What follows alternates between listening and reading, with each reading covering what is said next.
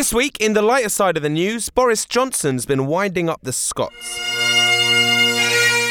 His new guidelines for buskers in London ban bagpipers from playing near flats, offices, shops or hotels, basically anywhere in the capital.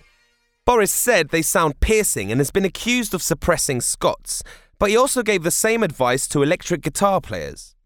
In other news, a developer who knocked down a pub has been forced to rebuild it brick by brick. The foreign developers tore down the historic Carlton Tavern in Maida Vale after telling staff to stay home. The council's now ordered them to build it back exactly how it was.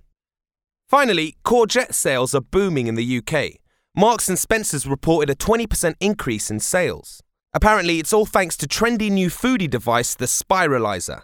It turns vegetables into spaghetti-like ribbons, popular with healthy eaters.